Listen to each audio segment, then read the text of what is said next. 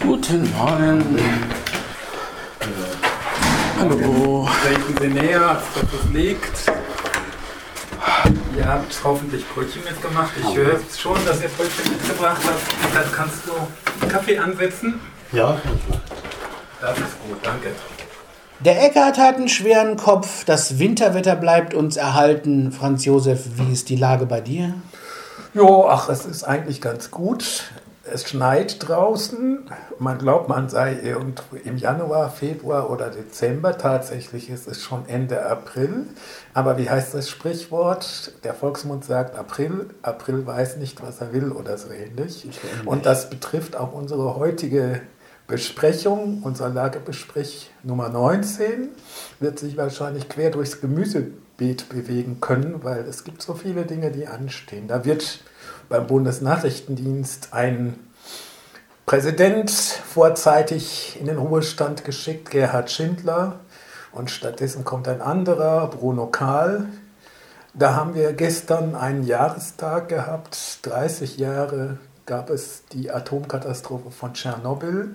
Und an diesem Tag, und das war wahrscheinlich ein politisches Signal, wurde festgestellt, dass Hacker das Atomkraftwerk Gundremmingen mit Schadsoftware infiltriert haben.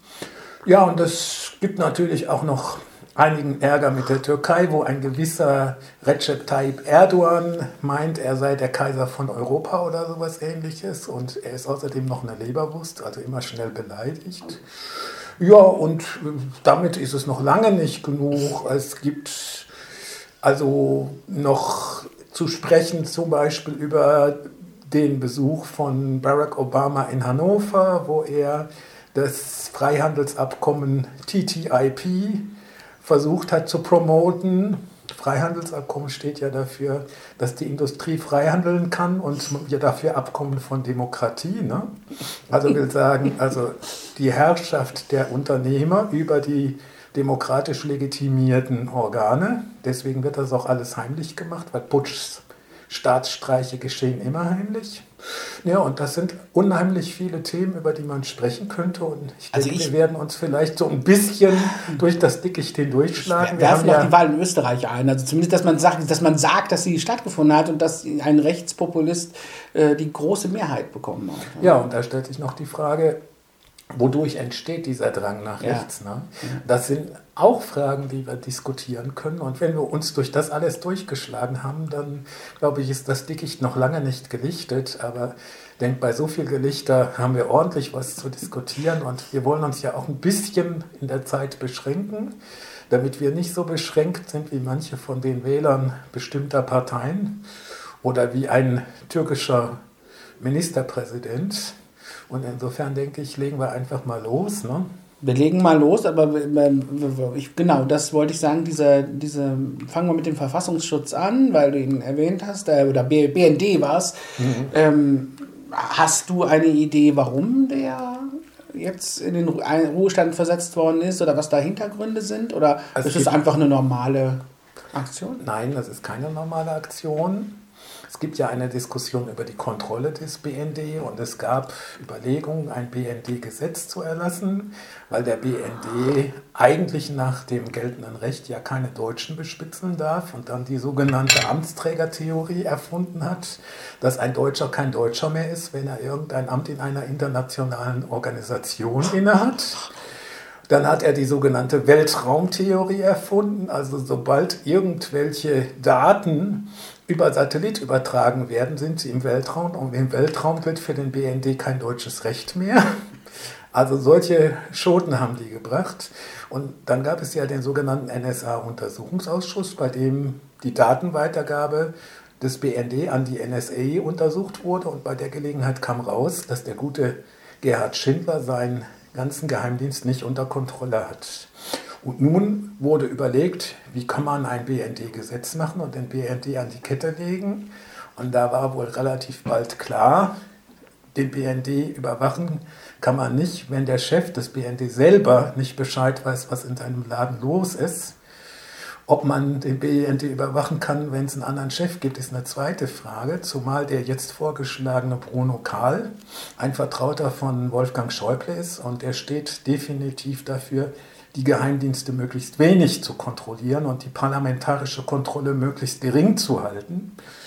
Und in diesem Zusammenhang sei noch als letzter Punkt darauf verwiesen, dass es inzwischen von einer Gruppe von Journalisten, die sich Korrektiv.org nennt, eine Recherche gibt, die besagt, dass der Vorwurf des Landesverrats an Netzpolitik.org eigentlich nicht der Presse gegolten habe, sondern den Geheimdienstkontrolleuren, weil man vermutet hatte, dass die irgendwie undichte Stellen seien, dass die Dinge an die Öffentlichkeit lancierten und die wollte man damit eigentlich treffen. Und das heißt, anders ausgedrückt, die Geheimdienste lassen sich nicht kontrollieren, selbst nicht von ihren Präsidenten, aber sie versuchen, ihre Kontrolleure zu kontrollieren und auch vor das Strafgericht zu zerren.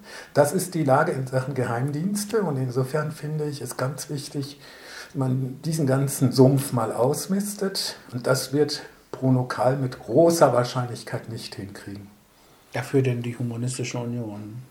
Wir werden als Humanistische Union ein Tribunal veranstalten, also eine Tagung mit Tribunal, irgendwann im Oktober in Berlin. Und da werden wir das Ganze alles beleuchten, möglichst intensiv und möglichst komprimiert. Genaueres zum Ablauf der Veranstaltung und auch zum Termin ist noch nicht klar. Also es gab schon mal Terminüberlegungen, aber inzwischen sind die wieder offen.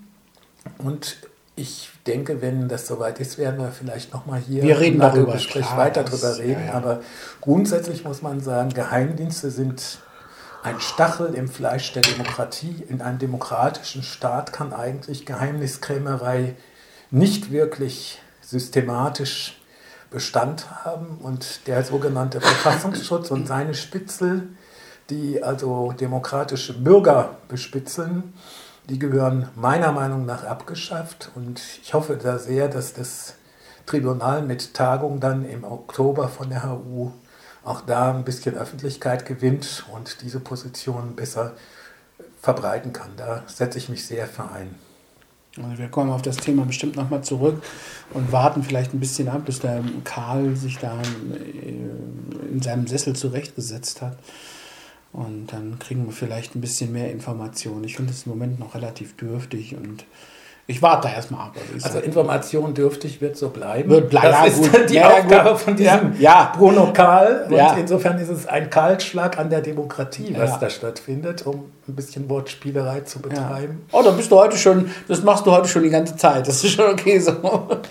Ja, das ist schon richtig. Aber vielleicht gehen wir mal einen Schritt weiter. Du hast noch ein paar andere Themen genannt. Und für euch wird es sicherlich, die ja draußen an den, ich habe beinahe gesagt, Rundfunkempfängern, also an den Lautsprechern sitzt, wahrscheinlich auch nochmal ein interessantes Thema sein.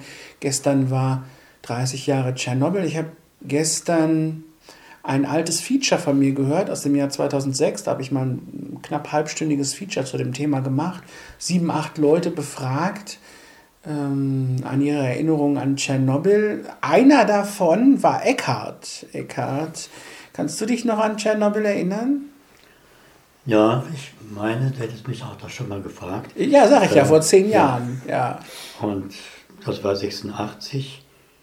Da war ich gerade mit meiner damaligen Freundin in Südtirol ein paar Tage und hörte das irgendwie in den Nachrichten und habe dann natürlich auch so ein bisschen Angst bekommen, wie weit nun der radioaktive Fallout sich verbreiten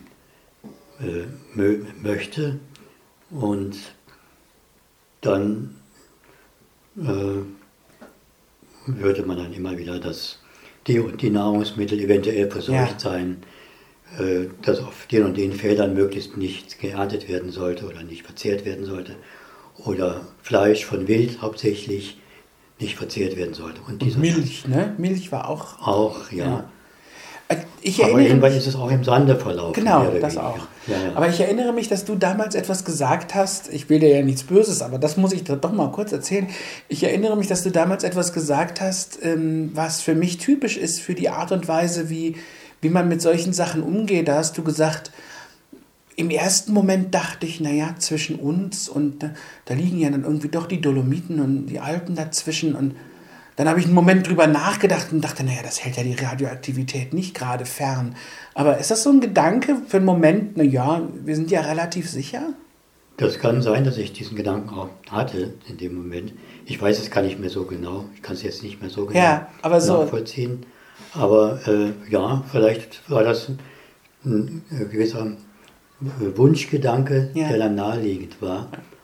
Aber natürlich war mir dann auch klar, du bist auch Physiker, dann kommt das natürlich sofort. Also nicht nur wirklich nichts abhalten kann. Ne, vielleicht was verzögern kann. Weil ja manche gerade Hoch- und Tiefdruckgebiete an Gebirgen hängen bleiben.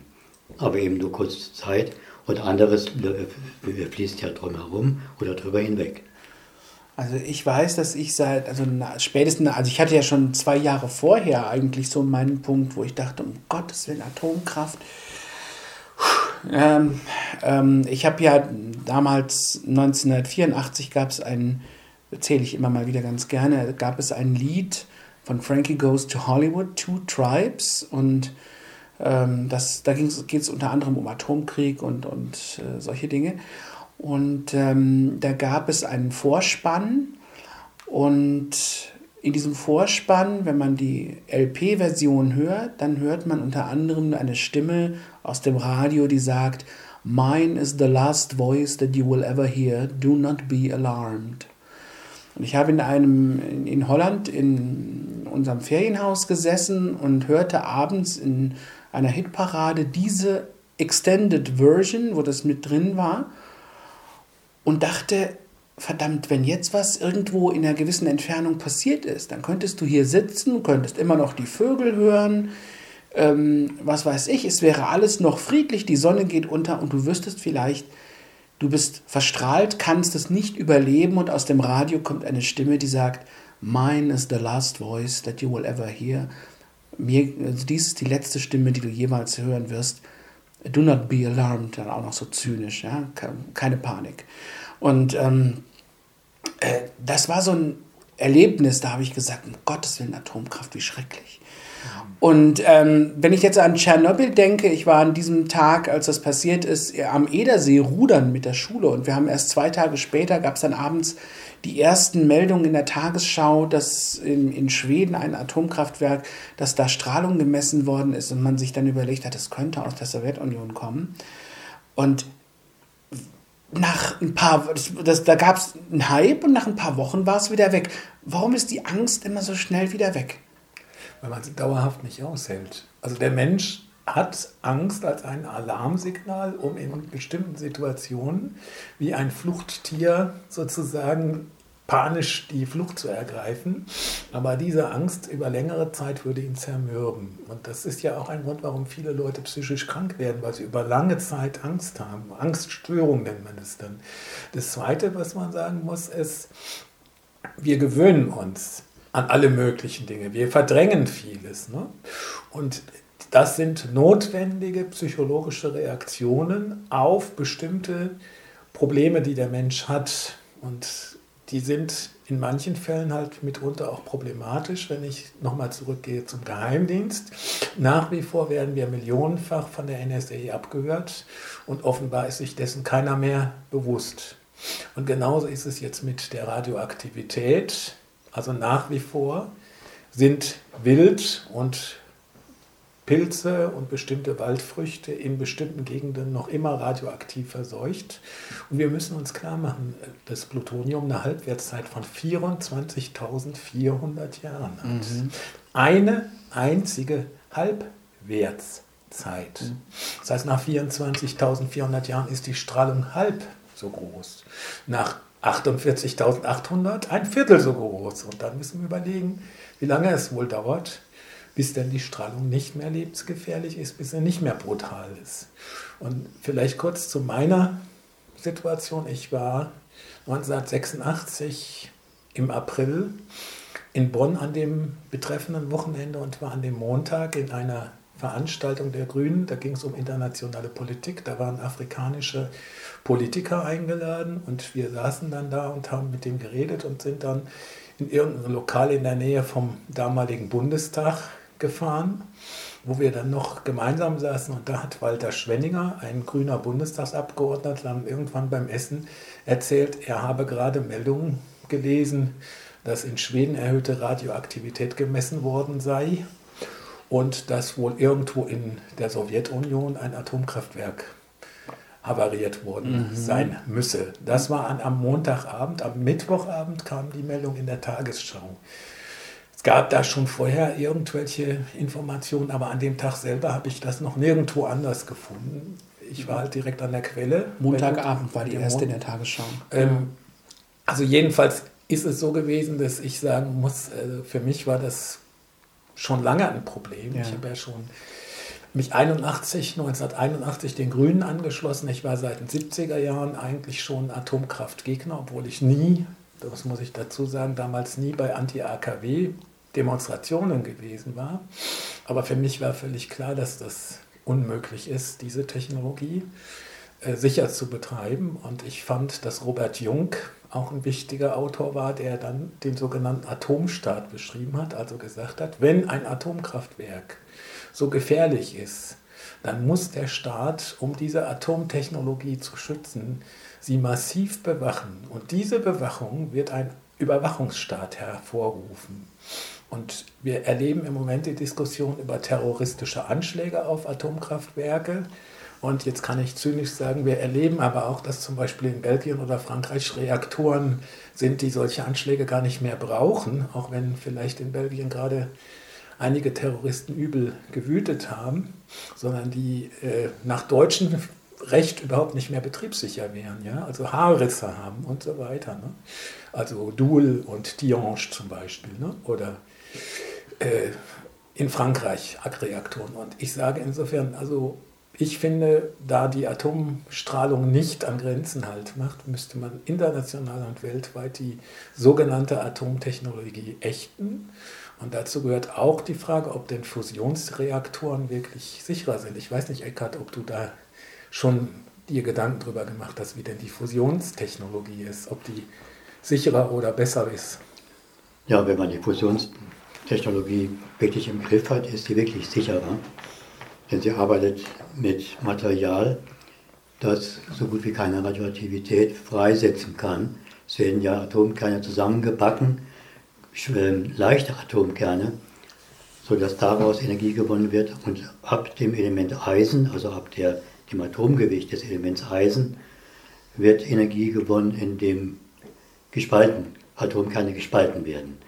Und da entstehen radioaktive Zerfallsketten, die dann diesen Fallout machen können bei Unfällen und die starken Belastungen, Langzeitbelastungen ergeben können. Aber diese Fusionstechnologie an sich, da ist man ja noch gar nicht so weit. Ne? Es gibt ja jetzt vor kurzem hat es ja mal einen Test gegeben zum Thema Kernfusion, wo man tatsächlich mal es geschafft hat, einen ersten Erfolg da zu erzielen. Aber man arbeitet ja schon Ewigkeiten daran. Die Wissenschaftler sagen aber, wenn man es wirklich schafft, eine vollständige, also eine funktionierende, laufende Kernfusion ohne Spaltung hervorzurufen, dann wäre man eigentlich so gut wie sicher. Also da könnte eigentlich radioaktivitätmäßig so gut wie gar nichts passieren. Ja. Und das ist ja auch das, wo man sagt, Atomenergie der Zukunft muss Fusionsenergie sein. Und wir hätten eine unerschöpfliche Energiequelle, die trotzdem praktisch keine Nebenwirkungen hat. Dann müsste man ja eigentlich da forschen und nicht diese schreckliche Spaltungsgeschichte betreiben. Ja, das ist wohl so die Macht der Gewohnheit und die etablierten Atommeiler, die schon da sind, und die Energietechnik, die Energiekonzerne, die daran festhalten. Also die ganze Verstrickung, die man auf verschiedenen Gebieten ja auch kennt, ist da ein Hemmschuh. Ich habe das aber auch so verstanden, dass die Fusionsreaktoren einen sehr hohen Energie-Input benötigen, um überhaupt arbeiten zu können, und dass man zum Zweiten den Schutzschirm nicht mit üblichen Materialien aufbaut, sondern mit Energiefeldern. Und das heißt also, dass der Ertrag zurzeit massiv geringer ist als der Energieeinsatz. Ja. Und dass auch das ein großes Problem sein kann, wenn ich solche gigantischen Temperaturen habe. Und dann frage ich mich, warum nehme ich nicht gleich die Fusionsreaktoren, die wir frei Haus geliefert kriegen, namens Sonne und Co. Ne? Naja, weil der Ertrag im Gegensatz, weil der eigentlich im Moment auch noch sehr gering ist. Also natürlich hast du recht, man könnte erstmal Sonnenenergie nehmen. Das Problem ist auch hier die Umsetzung. Man müsste es zum Beispiel aus dem Weltraum machen, man müsste entsprechend die Zulieferung aus dem Weltraum auf die Erde. Solarenergie massenweise. Also ja, aber damit kommen wir doch nicht aus. Ich meine, damit kommen wir so sehr wohl aus. Also wenn wir die Energieausbeute systematisch betrieben und wenn wir überall dort, wo es wirklich sinnstiftend ist, Solarenergie, Windenergie, Wasserenergie nutzen würden, dann könnten wir damit ziemlich gut auskommen, wenn wir auch Speichermedien besäßen. Also ja. Ich denke, das ist das Hauptproblem. Und da arbeitet man ja zurzeit auch an Lösungen. Also es war ja eine Zeit lang so, dass man gesagt hat, Gas wäre als Zusatzenergie vonnöten. Und jetzt ist man dabei zu überlegen, ob man nicht die Solarenergie in Gas umwandeln und lagern könnte. Ne? Ja, wir brauchen eine entsprechend leistungsfähige Infrastruktur zunächst mal. Zum Beispiel müssen wir aus den Gebieten, wo viel Sonneneinstrahlung herrscht und wo dann auch ein großer Ertrag möglich ist, den Strom leiten in die Gebiete, wo wenig Sonneneinstrahlung herrscht. Und auch mit der Windenergie, gerade zum Beispiel was Deutschland betrifft, an der Nordseeküste oder in der Nordsee, da wehen viel stärkere Winde als im Binnenland. Wenn man insgesamt erneuerbare Energien einsetzt, dann kann man die am effektivsten an bestimmten Stellen einsetzen, muss sie dann weiterleiten zu den anderen Stellen, wo die Energie verbraucht wird, wo die Ballungsgebiete sind, wo die Erträge sonst gering wären. Und das erfordert starke Investitionen und da sträuben sich natürlich viele erstmal dagegen. Da ist man einfach dann kurzsichtig. Gut, wobei ich persönlich ein Befürworter einer möglichst verbrauchernahen Energiegewinnung bin. Also das heißt, ich bin sehr dafür, dass man Energie möglichst nah am Verbraucher erzeugt ja. Oder gewinnt, sagen wir ja, lieber, weil die Energie wird nicht erzeugt, sondern sie wird gewonnen. Also sie ist ja da. Ja. Also wird sozusagen ausgewertet. Und insofern bin ich gar kein so großer Fan von Offshore-Windparks. Also ich sehe, dass es vielleicht einen gewissen Sinn hat, um bestimmte Lastprobleme zu lösen, aber ich sage, man müsste vor allen Dingen eine gute Mischsituation zwischen Wind- und Solarenergie und Wasserenergie herstellen, weil Wind- und Solarenergie sind ja zwei Seiten derselben Medaille. Entweder hast du Sonnenschein oder wenn du keinen Sonnenschein hast, dann hast du tendenziell Wind. Also ich übertreibe ein bisschen, das ist nicht so ganz so kurz, wie ich es jetzt verkürze, aber tendenziell denke ich, man kann mit so einem Mix schon einiges gewinnen. Wir müssen uns auch über die politischen Dimensionen klar werden. Also wenn zum Beispiel man es wirklich so macht, dass man einen weltweiten, wollte ich sagen, Energieverbund schafft, weil das ist das Einzige, was uns letztendlich hilft. Wenn man dann zum Beispiel sagt, okay, wir produzieren jetzt in der arabischen Wüste, das ist geradezu prädestiniert, produzieren wir unendlich viel Sonnenenergie. Wir müssen uns auch darüber im Klaren sein, was das wiederum bedeutet. Also dann wird das Erdöl auch als politisches Druckmittel, auch darüber muss man ja sprechen, abgelöst durch zum Beispiel die Sonnenenergie. Ja, und also auch darüber hat man bis jetzt wahrscheinlich noch gar nicht so viel nachgedacht. Da gibt es aber andere Probleme. Also ich will jetzt diese Diskussion nicht total vertiefen, aber zwei Dinge. Erstens, das Erdöl wird weiterhin notwendig sein als Rohstoff zur Herstellung von Kunststoffen. Zweitens, in arabischen Ländern gibt es das Problem, dass man sehr viel Flugsand hat. Ja, wenn du dort Solarzellen hast, dann sind die sehr kratzempfindlich. Ja. Und die werden von diesem Sand dann zugeweht und dann musst du versuchen, diese Kollektoren von dem Sand zu reinigen, ohne dass du sie dabei zerkratzt. Und das kannst du tun mit Windgebläse, das kannst du tun mit Wasser, dann hast du sehr schnell eine Matsche. Ja.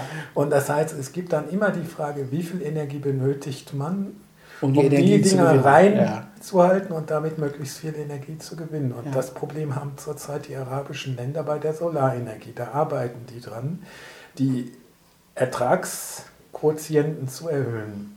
Also eine Freundin von mir ist genau in dieser Forschung involviert. Ah ja, okay. Die Interessant. Anita Habe ich noch gar nicht drüber nachgedacht. Ja, alles klar. Wir hatten es jetzt gerade von Tschernobyl und von den Möglichkeiten der Atomkraft. Jetzt hattest du noch gesagt, das sollten wir vielleicht auch nicht vergessen, dass in ein Atomkraftwerk reingehackt wurde in Gundremmingen, wo war das? Ja? In Gundremmingen. Ja, Was genau. genau da passiert ist, weiß ich nicht. Ich Ist auch noch nicht raus. Das ist sage ja. nur so viel, es war wahrscheinlich eine politische Aktion, weil es ziemlich genau zum Jahrestag rausgekommen ist. Insofern kann man hoffen, dass So ein es ein Hacker-Kollektiv, Hinweis war, mehr ja. oder weniger, also in dem Sinne von passt auf, ne? Und dass es kein bosartiger, boshafter Versuch war. Wir müssen aber wissen, dass, ich glaube, Stuxnet hieß das, ein Programm, ein Wurm war, den vermutlich israelische Hacker entwickelt haben, um iranische Atomanlagen zu hacken, ne? Okay. Und das heißt also, wenn ich zum Beispiel heute weiß man kann Autos fernsteuern. Also man hat inzwischen selbstfahrende Autos gehackt. Man hat inzwischen bei Operationen die OP-Geräte gehackt. Und sogar Exitus sozusagen eingestellt, ja. Und wenn ich mir das klar mache, dass wir heute alle diese elektronischen Funktionen übers Internet oder über Vernetzung oder über Funk machen, selbst wenn wir nicht übers Internet gehen, aber über Funkverbindungen gehen, ne? Dann haben wir immer ein Sicherheitsproblem. Ja. Und das heißt, wir müssen die Frage stellen, inwiefern unsere heutige Digitaltechnologie wirklich noch sicher ist. Die Bundeswehr hat gestern verkündet, sie wird eine neue digitale Einheit aufstellen mit, ich weiß nicht wie viel, 13.000 oder 15.000 oder wie viel waren es, ein paar 500 Leuten. Und ich sage, wir kriegen eine ganz andere Diskussion über die Frage, wie gehen wir mit unserer Technologie um. Jeder von uns benutzt einen Computer. So ein Podcast wie Lagebesprech geht nicht ohne Internet. Ja. Aber auf der anderen Seite ist schon die Frage, was machen wir, um uns zu schützen? Und diese Frage haben wir noch nicht wirklich beantwortet. Interessant ist aber auch noch eine Information am Rande, die ich gestern im Radio gehört habe. Es gab eine Studie, die wird regelmäßig als Befragung unter Jugendlichen durchgeführt zu sozialen Netzwerken. Bislang haben alle Jugendlichen immer gesagt, soziale Netzwerke sind toll, muss man unbedingt hin. Und jetzt war eine Mehrheit, ich glaube ein paar über 40% der Meinung, sie sind notwendig, aber es wird mir inzwischen viel zu stressig und viel zu nervig, da immer antworten zu müssen. Und ich fände es besser, wenn das mal ein klein bisschen kürzer träte. Das ist jetzt eine Mehrheitsmeinung, also noch nicht über 50%, aber über 40%, wenn ich das richtig in Erinnerung habe und mir richtig mitbekommen habe. Und jedenfalls ist das eine Trendwende, dass also junge Leute, Jugendliche zwischen 16 und 21, glaube ich, waren das. Ganz sicher bin ich mir nicht, weil ich den Beitrag nur so mit einem halben Ohr mitgekriegt habe, aber dass die jetzt inzwischen sozusagen auch eine Trendwende einläuten. Und ich denke, da müssen wir uns Gedanken drüber machen, wie wir unsere künftige Gesellschaft so gestalten, dass sie eben wirklich noch menschlich bleibt. Und da komme ich dann zur Überleitung zu dem letzten Thema, was ich vorhin noch angesprochen habe, nämlich TTIP, Freihandelsabkommen. Ich glaube, dass wir wirklich in der Gefahr sind, dass wir die Interessen der Vermarktung, Verwertung, also auch Werbung über Daten und Ähnliches, ne, inzwischen höher rangiert kriegen als die menschlichen Interessen. Und ich glaube, da müssen wir sehr aufpassen, dass es keinen Putsch der Konzerne gegen die Demokratie gibt und dass wir wirklich eine Gesellschaft haben, die an den Menschen und ihren Bedürfnissen ausgerichtet ist. Ne? Und das forderte ja Barack Obama in Hannover, dass wir schnell noch TTIP durchwinken.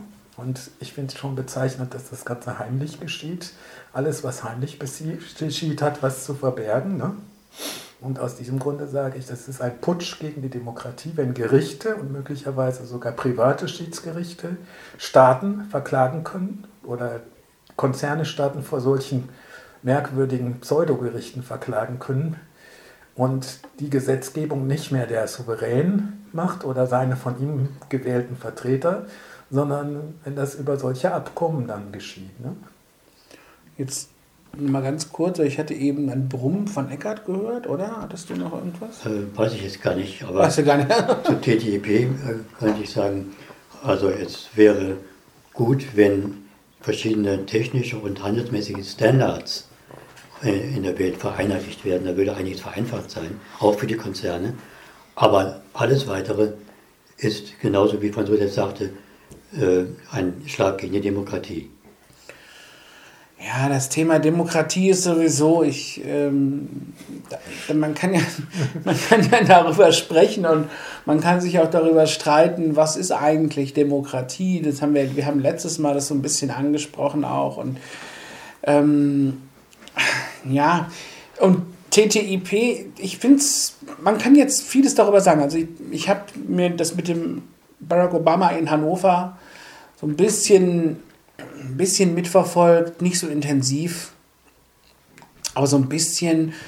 Und er hat natürlich viel mehr gesagt, als dass er TTIP durchgewunken hat. Das ist wieder so ein Presseding. Also er hat sich zum Beispiel sowohl da als auch vorher in Großbritannien massiv für den Erhalt der EU eingesetzt und ähnliche Dinge. Er hat also durchaus auch Dinge gesagt, die man gerne hören kann. Also bei Barack Obama ist das immer eine interessante Mischung seit 2008, dass er Sachen sagt, wo man sagt, jol, kann man zustimmen, und dann wieder Sachen sagt, wo hat er die eigentlich jetzt wieder her? Und das war in Hannover auch so, fand ich. Aber gut, bei TTIP müssen wir gar nicht drüber sprechen. Also das ist, selbst in Amerika nimmt die Ablehnung gegen TTIP zu. Mexiko, das mit den USA und mit Kanada auch ein Freihandelsabkommen hat, warnt mittlerweile vor diesem Freihandelsabkommen, weil man sozusagen benachteiligt ist und gegenüber den Konzernen und so weiter. Und wenn wir uns anschauen, wie hier in Deutschland die Vermögen verteilt sind und gerade in der Krise sich verteilt haben, zugunsten der besonders Reichen und zugunsten der Konzerne, dann ist ja klar, wenn wir dieses TTIP durchsetzen, dann können die weiter schalten und walten, wie sie wollen. Und der Glaube, dass damit sozusagen die Wirtschaft angekurbelt wird und dass es allen besser geht, da sagen eigentlich alle Studien, dass es Quatsch ist und dass es gar keine besonders großen Auswirkungen auf die wirtschaftliche Entwicklung hat, die mit immer mehr Wachstum ja auch nicht funktionieren kann. Also das ist die Wachstumsideologie, da sind wir wieder bei der Ökologie auf der einen Seite, und das ist zweitens die Frage der gerechten Verteilung, der Verteilungsgerechtigkeit. Und TTIP ist eine Begünstigung der Großkonzerne mit großen Stückzahlen. Und wenn wir gerade auf die EU zu sprechen kamen, dann sind wir auch bei dem Thema, was wir anfangs angekündigt und bisher noch nicht intensiver gestreift haben, nämlich Rechtspopulisten, zum Beispiel in Österreich, wo dann ein gewisser Norbert Hofer von der, wie heißt die Partei? FPÖ, ja, dann plötzlich mit 36% oder so abgeschnitten hat und stärkster war. Und da muss man sagen, es ist eben auch so, wenn ich die EU nehme, dann hat diese Europäische Union erstens immer mehr Staaten aufgesaugt und ist immer fetter geworden. Man hat viel zu viele Staaten zusammengeklüngelt, und zwar unter dem Diktat neoliberaler Wirtschaftspolitik ohne soziale Komponenten.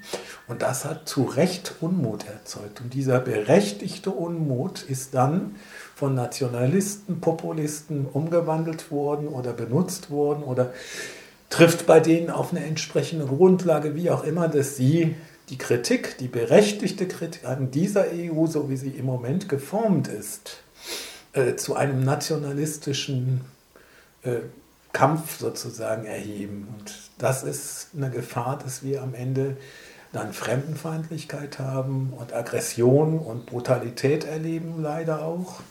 Und da habe ich große Sorge vor, und ich habe auch Sorge davor, dass möglicherweise die Gerüchte stimmen, dass auch Wladimir Putin alte Stasi-Konnektionen benutzt, um Rechte in bestimmten ostdeutschen Bundesländern zu unterstützen. Ich weiß nicht, ob das stimmt. Putin ist mit Sicherheit nicht der einzige Bösewicht auf der Welt. Er ist bestimmt kein Demokrat, aber ich glaube, er wird auch von vielen Leuten über die Gebühr verteufelt. Aber ich habe große Sorge, dass diese Politik, diese rechtspopulistische Politik, die positiven Ansätze, die man in Europa mal hatte, nämlich Frieden, offene Grenzen, zerstört, und die offenen Grenzen sind schon weg. Also die haben sie schon geopfert. Und letzter Satz zu diesem Thema im Moment: Wer die Grenzen dicht macht, damit keiner reinkommt, wie das in Österreich zum Beispiel Werner Faymann und seine Koalitionsregierung gemacht hat, Wer die Grenzen dicht macht, damit keiner reinkommt, der muss wissen, dass dabei auch nichts rauskommt. Ne? Also die erhofften Wahlergebnisse haben andere eingefahren. Ne? Es gibt ja, ich habe letztes Mal schon von ihm gesprochen, einen treuen rechtspopulistischen Hörer dieses Podcasts und Kommentator auf meinem Blog, der mir immer wieder Mails schickt, zum Beispiel mit irgendwelchen Videos, die ich dann nicht anschauen kann, weil er mir die als Kommentare auf meinem Blog schickt, die ich nicht freischalte, und ich könnte sie mir nur anschauen, wenn ich sie freischalte. In der Mail kann ich das nicht, nur mal so als kleiner Hinweis. Und dieser Mensch schickte mir vor kurzem einen Beitrag, wo Rechtspopulisten zum Beispiel recht gut die Angst vor dem demografischen Wandel betrachten als falsche Angst, also dass der demografische Wandel gar nicht so schrecklich wird, wie er vorausgesagt wird, um soziale Leistungen zu kürzen. Diese Analyse ging, und dann gleichzeitig kam dieser Satz von wegen, man müsste halt autark sein, also weg mit der EU, weg mit internationaler Wirtschaft, jedes Volk müsste autark sein. Und warum glauben wir eigentlich, dass wir Leute von außen brauchen, weil das macht das Volk eigentlich eher kaputt, Rassendurchmischung und. Also das kam dann alles da so rein. Und dann habe ich mal gedacht, meine Güte, wie alt ist eigentlich ein nicht autarker Staat? Hat es jemals autarke Staaten gegeben? Und da sage ich nein. Schon zu Zeiten der Seidenstraße und noch viel früher, der großen Karawanen-Tracks, noch vor der Zeitenwende zwischen Rom und Karthago und gab es natürlich Handel zwischen den Staaten und auch Freizügigkeit, mehr als heute zum Teil, zwischen den Staaten und den Staatsgebilden. Und diese Idee der totalen Abschottung, die ist eher neu als alt. Und die entsteht aus dem Missbrauch, der heute mit diesen offenen Grenzen als reine Geldscheffelungsideologie gemacht wird. Ja gut, da sage ich Panama Papers. Also man versucht Geld zu scheffeln und versucht die Möglichkeiten zu nutzen, dahin zu gehen auf der Welt, wo man gerade gebraucht wird. Ein Hinweis zur Historie. Wer im Alten Testament nachliest, der sieht, dass König David die Königin von Saba eingeladen hat. Die kam mit allen möglichen edlen Gewürzen und Stoffen und Ölen und so weiter. Ja? Und die beiden hatten ein Verhältnis miteinander, und das war sicherlich nicht nur ein menschliches Verhältnis, sondern es war mit Sicherheit auch ein wirtschaftliches Verhältnis. Und dann sage ich, also den internationalen Handel, den hat es schon lange vor der Zeitenwende gegeben. Und der war notwendig, und der ist immer notwendig. Und derjenige, der sagt, wir müssen die Grenzen dicht machen, dem sage ich, dann stell dich hinter den Pflug, hol dir deinen Ochsen oder nimm dich selber als Ochsen, ja. Und dann fang mal an und pflüge mal den Acker, ja. Und zwar möglichst mit selbstgeschmiedeten Pflügen und benutzt selbstgeschmiedete Geräte, und im Internet posten darfst du auch nicht mehr. Ne? Internet ist international. Ne? Ja. Also das ist ein wahrer Hohn, wenn Leute solche Positionen vertreten, weil die können nicht ernst gemeint sind. Und wenn die Leute im Brustton der Überzeugung so tun, als meinten sie es ernst, dann haben sie nicht bis um die nächste Ecke gedacht. Ne? Wir denken bis um die nächste Ecke, wir denken bis in 2 Wochen, bis es den 20. Podcast Lagebesprech gibt. Zum Schluss mal wieder etwas, was ich immer wieder gerne sage: Beteiligt euch ruhig auf lagebesprech.de. Ihr könnt Kommentare schicken, ihr könnt uns auch Mails schicken. Ihr wisst ja, wer wir sind. Und wir freuen uns natürlich über Beteiligung. Und ja, in 2 Wochen hören wir uns wieder. Und danke für die spannende Debatte und bis dann. Bis dann. Adieu. Und tschüss.